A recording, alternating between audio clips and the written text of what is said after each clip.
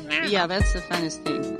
Is when you get older, then you don't have to be like the total parent. Now your job is to follow after me and figure out where I'm going. That's true. Well, make sure I'm fed and all that. That's true. I do try to make sure you're fed. Welcome to Hip and Humble. I'm Aram. And I'm Mom. And we talk about all things antiques and collectibles. Yes, we do. And before we get started, we want to thank our sponsors, Hip and Humble Antiques, LLC, with 2 locations. We got one just outside of Oklahoma City in Bethany, Oklahoma, at the Rink Gallery.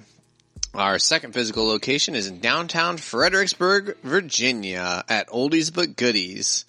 And please come on down. We got a lot of great stuff. It's getting close to Christmas time. Well, it's getting close to Thanksgiving, but it's also getting close to Christmas time. And so all the Christmas stuff is out, and antique Christmas things are fantastic. They're really cool. They really add something to your already amazing holiday. Well, we're going to have to do a show on Christmas stuff. Oh, we certainly will. We certainly will. Because I like it. And also, we want to thank the WGSN DB Going Solo Network. Thank you. Thank you. Hi, guys. You guys are awesome.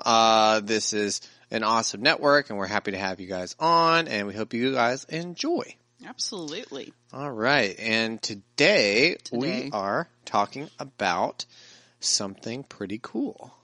Well, today also, just in case anybody needs to know, is the first really cold day. Yeah, it's terrible, in case you guys were wondering. Yeah. Which, if any of you guys are in like a really cold place, this is just a joke for you. Yeah. Well, anything I would say north of South Dakota, this is joke weather. Yeah. And what's also really funny is that my son doesn't particularly care for the cold weather, yet he was born in Montana. Yes, I was born in Montana. I think I got so much of the cold when I was a baby that I was like, cold. I was like, I'm good. No, you didn't. Well, I was just around it. I was around the cold. Not really. You were like under my coat all the time. Well, fair enough. Yeah, but I did go from Montana to Texas. That's true. That's true. We went from Montana to Texas, and I don't think you'd ever even been outside without a jacket on. Yeah. And it took forever to pry your little body out of that jacket because you're like, no, I can't go outside with a jacket. I'm like, it's like 1,000 degrees down here. Your dad kept trying to get you out. I said, just leave him alone. He'll sweat it out. Figure it out.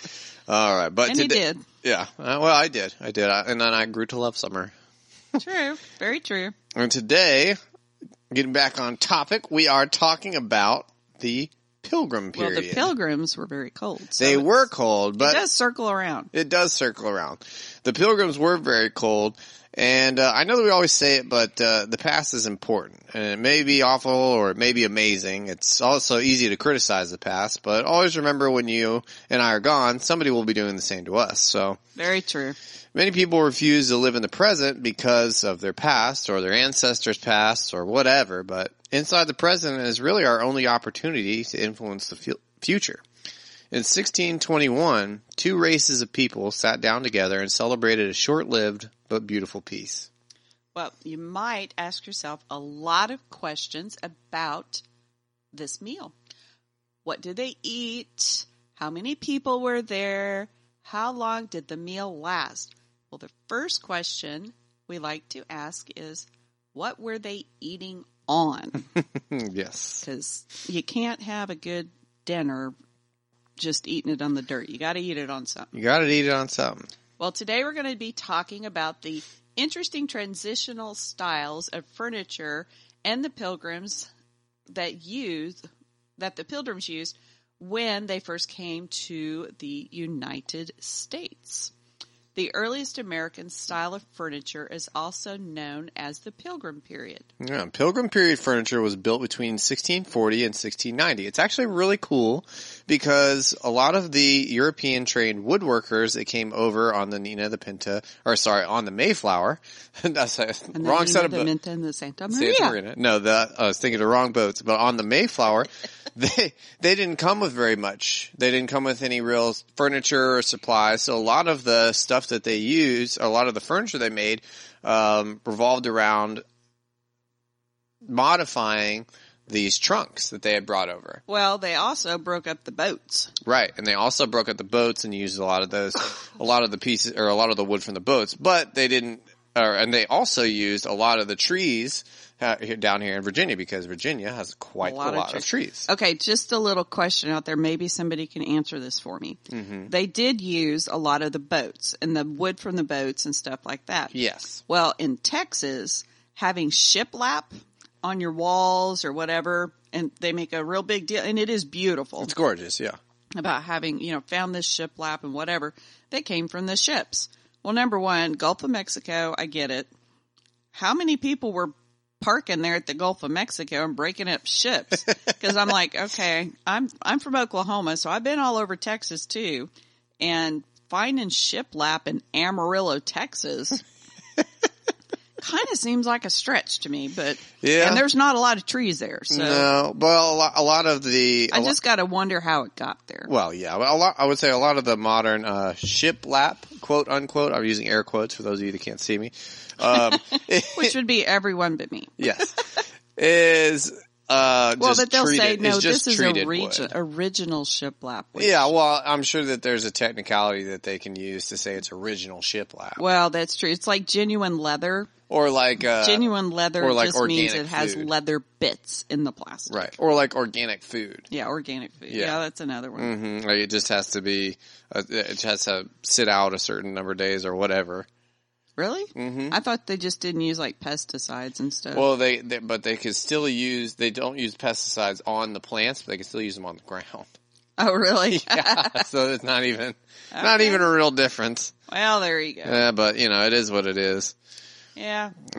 But I will say that the Pilgrims didn't use any pesticides in their foods. Well, no, there wasn't any. No, there wasn't any, and they didn't really know how to grow foods until they met the Indians. That's right. Mm-hmm. The Indians taught them how to plant and harvest, and that their first big harvest was the reason that we have Thanksgiving, obviously. And a lot of the, I will say, culturally rejected or religious zealots that they came over and they had to put all of the skills that they had acquired in Europe to practice, including and most especially woodworking. So the pieces that they used were actually really large, and they were very straight and very sturdy because all the European trained woodworkers that they modeled their furniture after medieval and Renaissance design. And a lot of the medieval chairs and the Renaissance chairs were very, very large, very sturdy, like think very cumbersome. Think like a king's throne. Yeah. Something you see like that. Well, and for those of you that listen to our last podcast, they used a very familiar joint. Yes, they did. You remember what that joint was? I do. What is it? Mortise and tenon joint. Yes, the mortise and tenon joint. For those of you that don't remember, the mortise and tenon joint is one where basically a hole is cut into one piece of wood, and the end of the other piece of wood is shaved off to fit into that hole, kind of like a lock. Like a dowel. Like a dowel, or like a lock and key. Mm-hmm. So the woods that they mostly used were the ones that they had readily available, which were oak and pine. And that's a nice thing. An interesting thing to make a note of is they did use oak and pine. So when you find a piece of furniture, antique furniture, and it's mahogany or another wood, that generally came over from somewhere in Europe. Right, because they didn't have that material readily available until the 18th century. Well, I mean, there are still, obviously, because this was a little bit ago, so the oak and the pine are antique also, but if somebody's claiming, oh, this is an American made or US made, antique from whatever, and it's mahogany. It isn't. It's from Europe somewhere. Unless it's been refurbished with mahogany, because there's some mahogany veneer, but that's what I mean. They put a mahogany veneer on it or something of that accord. Basically, it's just kind of a little nice thing to know whenever you're trying to figure out the etiology of a piece of furniture, especially if it's a very old vintage antique piece of furniture. Yeah. Well, and to segue and to kind of plug our sponsor a little bit more, we like to revitalize older pieces and make them multifunctional or give them a new purpose. And the furniture that they built back then in the Pilgrim period furniture, I could say Pilgrim period all day. The Pilgrim period furniture was very multifunctional. Peter Piper picked a peck of pickled peppers with the period Pilgrim furniture. Rubber baby bumper boats. 6 slick chic with 6 chic sheep. But they usually used linen boxes, and they were built at a height where they could also be used as chairs, cupboards, paneled cradles, trestle bases, and gate leg tables. Now, for some reason, the name gate leg table didn't register for me, and for those of you that don't know, the gate leg tables were first introduced in England in the 16th century, and they have a fixed middle, and they have 1 or 2 hinges of leaves propped up by hinged legs, which can be moved. And they're pretty common. They're really, really useful. A lot of people now, they call them drop leaf tables. Right. They're commonly referred to as drop leaf tables. And I think that's why there was a lapse in my mind when I was doing the research. Well, it's one of those things that, you know it more by the more modern name than the others. So. Yeah. Yeah. And speaking of the different ornate pieces or the different interesting pieces, they ornated their case pieces with different carvings, including flowers, lunettes, scrolls, leafage, and geometric elements like diamonds and triangles and things like that. Again, modeling that European medieval style. Mm-hmm. Or medieval and Renaissance style, a lot of the geometric shapes. Some of it also because one of the reasons they came over here was not only to get a good meal, but was also for religious freedom. Right. And so a lot of, like I was reading here a little bit ago, a lot of the different things that they did carve onto in their woodwork and their embroidery and in their lives were religious symbols. So right. The oak leaves and stuff would resemble God and strength and whatnot. So kind of the scrolls and the flowers and a lot of those geometric things are, believe it or not, from really ancient times. And so everybody hears about the yin and the yang from the East. That kind of evolved and morphed into their own symbolism. Yes, and the reason that their furniture was very ornate is because obviously at that time they were hand making everything, and they were trying to establish they were making their own colony, trying to establish themselves as their own entity in a foreign land that wasn't theirs at the time. And so they were making things to remind them of, who they were, and also the religion that they were trying to practice. You always kind of make something that's familiar to you. Of course. If you're making furniture for your home and whatnot, you want it to be familiar because familiar is comforting. Absolutely. You want it to be comforting because, anything you have in your home you want it to be part of your home. So back then they had a couple of different tools, and they had specific jobs within the woodworking they do, and they had this one tool called a turner. Like now woodworkers or carpenters now have these really impressive machines that you can stick, a lathe that you can put wood into, and it will spin the wood, and you can carve it into whatever shape, round shape. You can make the little grooves in your legs, or just all kinds of different or little designs and things like that. One of my uncles, he has a lathe, and he would make pens. Oh wow, that's really cool. So he made me a needle pick. So that's neat. Yeah, a seam ripper. So it's really pretty. It's one of my favorite things. That's really neat. Yeah. But back then they had turners, so they had cut lathe turn posts and spindles, and they would assemble those into joint stools, and then they would put those joint stools into these massive great chairs. The large armchairs, so there were two different types specifically that they would make, and they were called Carver chairs and Brewster chairs. And these are named after men who supposedly took such thrones with them on the Mayflower. So basically, two guys on the Mayflower took their own chairs with them, and since there wasn't very much furniture, they kind of used these chairs as a model Right. for all the other furniture that they made. But I like how they're called thrones. Yes, absolutely. Because a lot of people may or may not know that most of the people that came over on the Mayflower were not only coming for religious freedom, but they were generally the second born of the family. Because in Europe at the time, everything was passed down to the firstborn child. Right. So the firstborn child got the land, the titles, the money, and everything else. So your second born, third, or whatever were just kind of out in the left out. Well, and that's because the firstborns are generally the smartest and the most the Well, I best kind of looking. tend to agree with you, but in my case anyway. Oh, right. Not in mine, but definitely in yours, sure. But when they came over here, I think a lot of them, they love the idea of having the opportunity to own their own land and have their own money and, be prosperous. Right, and basically be free to practice the religion that they wanted and to do what they wanted, and to establish a home and system of commerce that they wanted that benefited all of them. Right. They really got to work as a tribe. Well, and it was, a lot of it was just very self-serving. Right.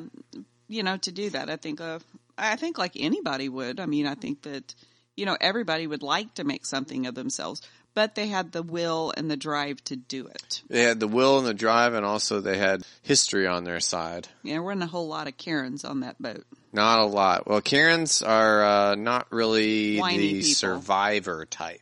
And to survive a voyage on a ship in the 1600s, you had to be pretty tough. Pretty tough. Yeah, considerably tough. Also, it was hard to get women on boats back then, period, because women in the 1600s were considered bad luck on ships. True. Yeah, so a lot of the sailors, they wouldn't sail with women on board. Well, just another little fun fact. After the East Coast started getting, a little crowded, Yes. and they started moving west, women would marry whoever. Mm-hmm. They would marry whoever, a man or whatever, and they would work together to get, to the west or wherever Right. they were going. And a lot of times a man would wake up and she's gone. Yep. She'd moved on, made another home. She was going somewhere else. She's moving on. So it's like people would, quote unquote, marry, for convenience to get across the land, work together. Marry for helpers, because it takes a lot to move hundreds of miles back in that time. Very true. I mean, there's a popular. It takes a lot of work to move 10 miles back in that time. Absolutely. Well, I mean, there's a popular comedian, Louis C.K., who did a joke on that. He said, nowadays you can get on a plane and go from New York to L.A. in 6.5 hours. He said back then, it would take 30 years to get from New York to L.A. And by the time you got over there, it'd be a whole new group of people. Sure. It'd be your sons and daughters over there. It wouldn't even be you. That's true. And that, Very true. it was 100% true. So, I mean, whenever people were expanding back then. Exactly 30 years. Well, no, it's a rough estimate. Yeah. Very rough. Yes, very, very rough. Coarse sandpaper rough. Back to the chairs. So the two styles of chairs, the Carver and the Brewster chairs. So Carver chairs were named after a gentleman named John Carver. He was born in 1576 and he died in 1621, just after they got there. Just after the first Thanksgiving. Yep. So he was the founder. Had turkey. He probably got stuffed. He got stuffed. So he was the founder. The great question is, What's that? were there cranberries in the stuffing or not? I don't think so. It's just a big debate. I'm pretty sure there wasn't. You never know. I don't know, but I'm pretty sure there wasn't. So he was the founder and the first governor of the Plymouth colony in the U.S. His chair was, a chair of his design was reportedly owned by the governor, and it was displayed in Plymouth, Massachusetts, all the way up until the late 19th and the early 20th century. So the Carver chair is interesting. It's an American spool chair with a rush seat and turned legs, so legs that were shaped on a lathe, and it had a rise above the seat level to a frame in the back that supported the armrest. So basically the 4 pillars that were the legs would come up through the seat, and they would support the back and they would support the armrest. So a lot of chairs nowadays, the base of the chair and the top of the chair where the armrest and the back of the chair are separated by the seat. The seat will kind of flood outside like a platform. Yeah. And these chairs are basically like a big block, and then they would put the seat in the middle of the block. So the back normally contained 3 vertical spindles and was topped with decorative finials. Now, I wonder if that chair is still on display in Plymouth. So actually, there is a museum in Massachusetts, the Plymouth Plantation Museum, and it has them on display currently. It has 2 different models of both the Brewster and the Carver chairs. That's not the exact Carver chair that was kept, but reproductions. Correct. I have to ask my girlfriend Barbara if she goes to the museum, and so she can look at it and take a picture for me. She won't go right now because of all the COVID. But Barbara, you can go there and take a picture for me. It'd be great. Absolutely. I think Barbara's lived in Massachusetts most all her life, and I was completely shocked when I found out she had never been. I thought, how can you live there all your life and not be go to what's around you? But she has gone now. I think I guilted her into it. Well, that's good. Well, so, everybody else, if you live in a great place, and pretty much every place is a great place because there's some history everywhere. Absolutely. Go see your town. Go see your state. Go see your country. Absolutely. And on that note, we're going to take a short break. Hi, my name is Kaylin, and I'm the host of a new podcast called Tea Time Thoughts. Do you ever wish you could learn more about history, books, music, art, and culture, but you just don't know where to start? I totally feel your pain. Learning about all these things can be so overwhelming. Well, I want to change all of that for you. In my podcast, Tea Time Thoughts, I'll show you just how fun it all can be. In the time it takes to have a cup of tea, I'm going to teach you everything from the French Revolution to the Black Plague, Mozart to Broadway musicals, Da Vinci to Robert Frost, ancient Egypt to Queen Elizabeth II, and more. You can stream Tea Time Thoughts wherever you listen to your favorite podcasts. So what are you waiting for? Put the kettle on and listen to Tea Time Thoughts today. Welcome back. Welcome back to Hip and Humble. I'm still Aram. And I'm still Mom. And we are still talking about hip and humble antiques and collectibles. And today, in particular, we are talking about Pilgrim period furniture. But before we get back to talking about that, I wanted to give a shout out again to our sponsors, Hip and Humble Antiques LLC. If you guys are not following our Instagram, please follow our Instagram. It's hipn.humble. That's HIPN.humble on Instagram, where we post daily and we make updates, and we put our schedule, and we put all of the links everywhere in our description. So if you guys aren't following it, please follow it, like one of our photos, comment on something you'd like to hear about. We are always looking for feedback, and we always love interacting with you guys. Well, Absolutely. I do. Aram does a lot more than I do. I have to confess, I don't get on there very much because I am generally working with antiques. So. Yes. She is a phenomenal refurbisher, and she is our picker, really. And I get in a lot of trouble, and I've caused my son a lot of irritation because I am not attached to my phone or the computer. Yeah, and that's, but you know what? For some reason, a point of pride. Yeah, it is a little bit. Yeah, but for some reason, antiques and redoing and refurbishing and whatnot, I don't need my phone, and I don't want it in there because I'm usually dirty or sandy or right. Whatever. You don't want to ruin the phone and everything like that. Yeah, well, that is my best and newest excuse. Bam. Yeah, that's a good one. That's Happy a good day one. for me. It's not a good one. Also, if you guys really like what we're doing, please check out our Patreon page. If we get some supporters, we're going to start filling up that page with a lot of original content, videos, and cool stuff. Might do some scare cams because I'm a little annoying to everyone in my family. That's true. And and it's just really fun for me. But anyways, yeah, guys, if you really like what we're doing, please support us. Go to our Patreon page and make a small contribution monthly or anything you like, and we'll start putting some really cool content on there. We also always release our episodes on Patreon first. Also, we want to thank the WGSN DB Going Solo Network. Thank you. Thank you. We love you guys. We appreciate having you on here. We hope you guys are having a fantastic time. If you're just joining us, go ahead and check back later or check back next week so that you can listen to this episode again and catch the front half. The front half. The front half. She only give them the back half? Well, she gives them both halves, but apparently some people, they'll come in at a certain time and they'll miss one half or the other. Oh, well. And if you're just joining us now, we still appreciate you, even though you didn't listen to the first half. Oh, that's okay. Yeah, that's all right. You missed all the fun part there. Of course, we'll have different fun now. Mm-hmm. That's true. We will have different fun now. That's right. All right. And before we went, we were talking about the different styles of chairs that came over on the Mayflower. That came out over on the Mayflower, and that period of furniture, all those chairs were modeled after. So we just finished talking about the Carver chairs, and the other chair was the Brewster chair. The Brewster chair was actually named after William Brewster. He was a father in the Pilgrim colony. His chair was heavier, and it was a little more ornate, and it was a little more ornate spool chair than the related Carver chair. So that chair was I was trying to think. There's something about the way that the spools are done.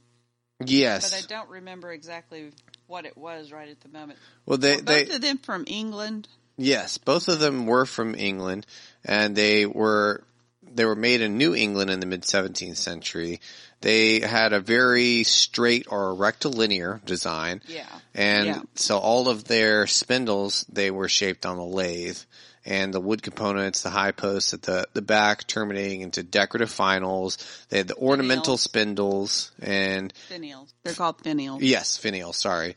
Those spindles they had in the back and the sides. And they generally had a woven seat. Yeah. Yeah, and those are hard to mess with. Yes. Yes, they are. They are definitely hard to mess with.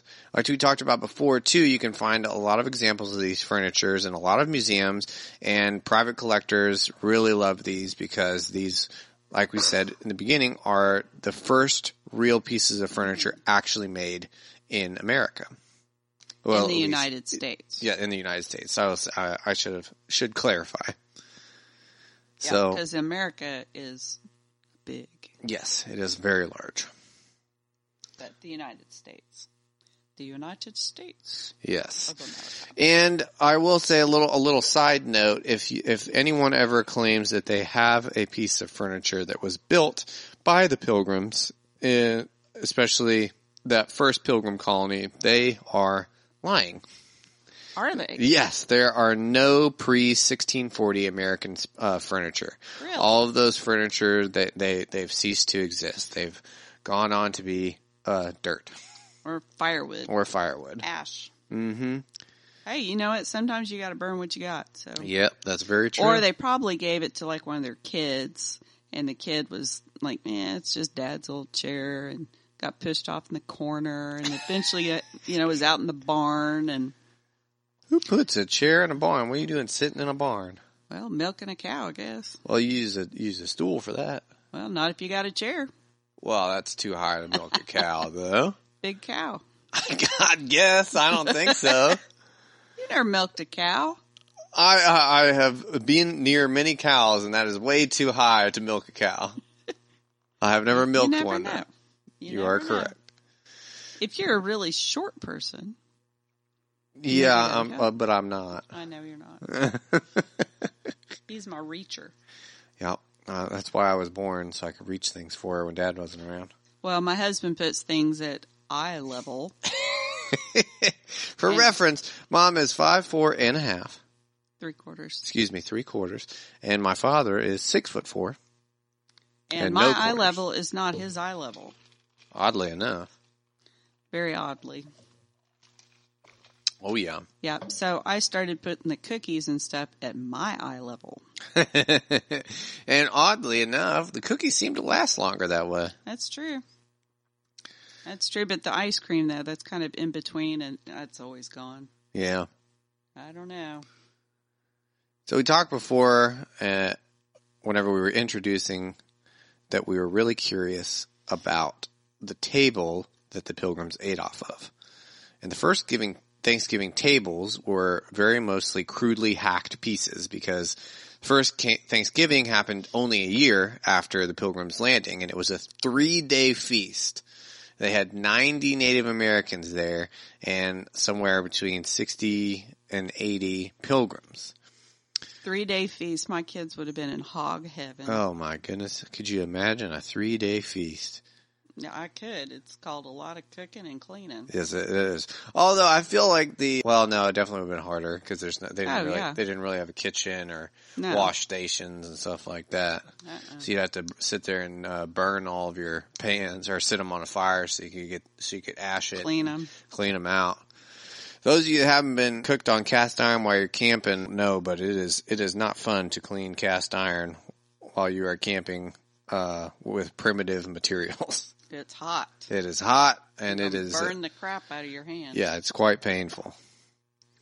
Yeah. I bet hot pads were probably some of the first very useful inventions as far as cooking goes. I guarantee they were some of the first useful inventions. Those are. I feel like those were invented out of necessity. I'll have to look up and see when hot pads were made. I really want to know now. I'm curious. It's like, okay, hey. Whoever did that was a genius. That's true. Or just an innovator. Or somebody had the crap burned out of their fingers. Yeah, or somebody with a very 3rd-degree burn on their hand or something. Yeah. Yeah. So the first Thanksgiving meeting, there were actually 2 accounts of the meeting made. So one was by the Governor William Bradford, who lived between 1590 and 1657, and he wrote an important chronicle called The History of Plymouth Plantation until 1646. So the second of the 2 accounts of the first Thanksgiving was scribed by a colony leader named Edward Winslow, and he wrote it in his journal known as Mort's Relation.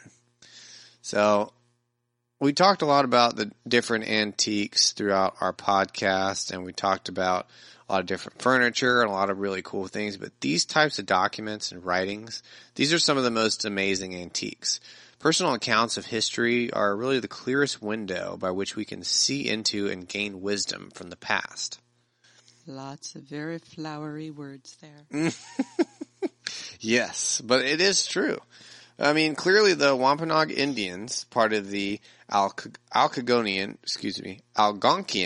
speaking peoples, and the Pilgrims did give thanks to their own same god or gods following the harvest, and understanding their plight at the time is a lesson towards understanding the true meaning of today's holiday.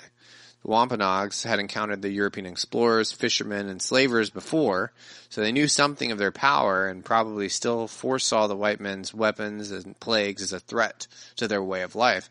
But still, Tisquantum, or Squanto, is what the Pilgrims called him, one of the heroes of today's Thanksgiving tales, and his fellow tribespeople, did help the newcomers survive by teaching them to cultivate corn and build Indian-style houses.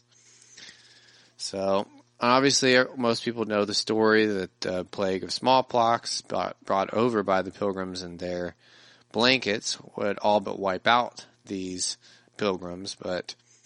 Well, they didn't just bring smallpox. They brought a whole lot of other nasties, too. Yeah, that's very true. And that's a whole nother topic of tribal, the way tribes worked and how they married and bred and how it kind of went. Because there was no disease really at all within the tribes because the women would keep very, very strict genealogies. Yes. So that there was no interbreeding and all that kind of stuff, which, will cause a lot of mental and health problems. Right. But after the Europeans came over, lots of stuff changed. You guys have to look that one up. Yeah. But back to the Pilgrims, in that first colony, after that first year, they actually suffered, and they had to bury about half the number of people that came with them on the boat. So they actually leveled their graves and they sowed them under the grain in the spring so that they could conceal the loss of all of colony people from the Indians. But like we said before, even through all of this hardship, all this turmoil, and the, I guess, ill will. Even then, through all of this, in 1621, the two races of people still sat together, and for a very short-lived peace, they gave thanks for all the blessings of the harvest. And, you know, that's... and that really should be a lesson to everybody listening. Yes. So no matter the differences in culture, in religion, in color... Or no, even no matter how those people treat you. And no matter how they treat you. That's the biggest thing. I mean... You know, what we said really is, obviously, these two groups of people were not, well, at least one of them was not very good to the other. But even through that, even through the Pilgrims and everything that they did to the Native Americans still sat down at their table and ate with them. And that says a lot. Yeah. I mean, that's a huge testament of peace and goodwill, and it's a huge testament to just what kind of people that they were. Well, it really does. Yeah. And I will tell you, the ones in history, groups of people in history that have always stood out to me are the ones that did demonstrate that kind of mercy and forgiveness and just goodwill towards other people. Several years ago, I think Aaron was a baby, or little one anyway.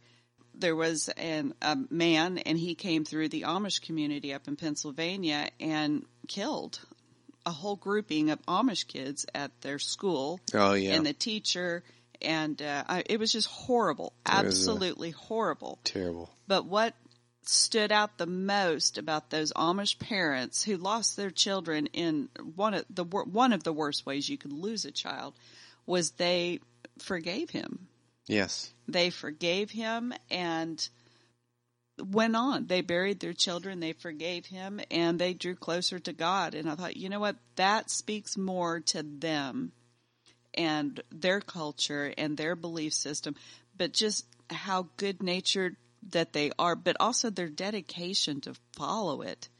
Right. Well, their dedication to work not only at that, because you have to work it. You would have to work at it. Well, you have to work. You have to work at mercy. You have to work at mercy and forgiveness. Yeah.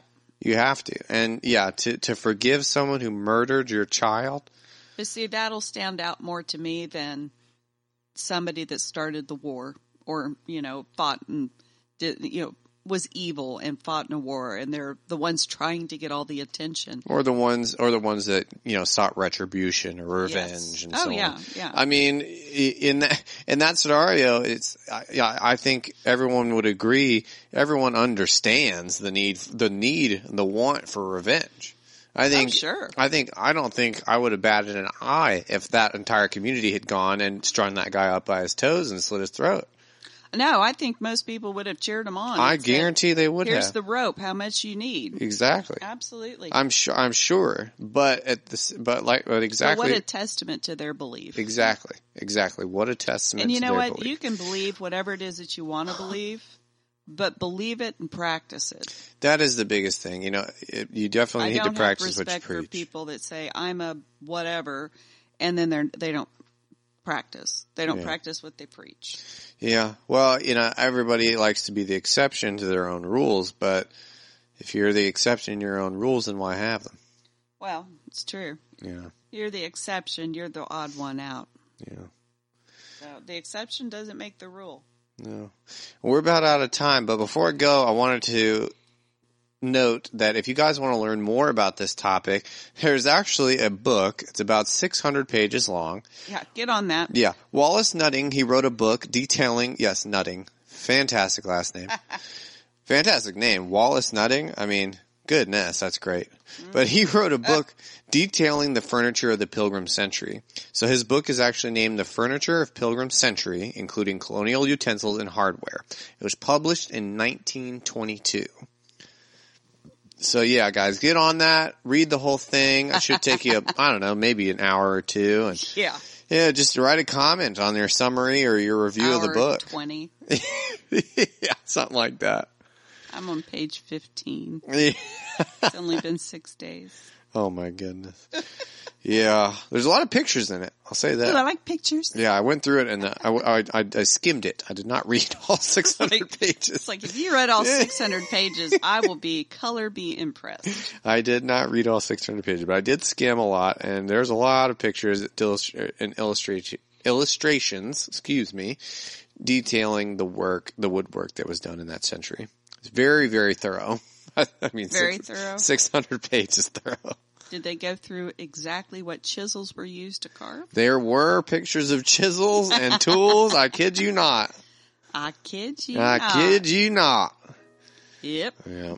Well, all right, folks. Thanks so much for joining us and having fun with us. Absolutely. We always Thank love you having so you. much. Yeah. All right. Well, stay hip. And humble. Okay. Bye. Bye.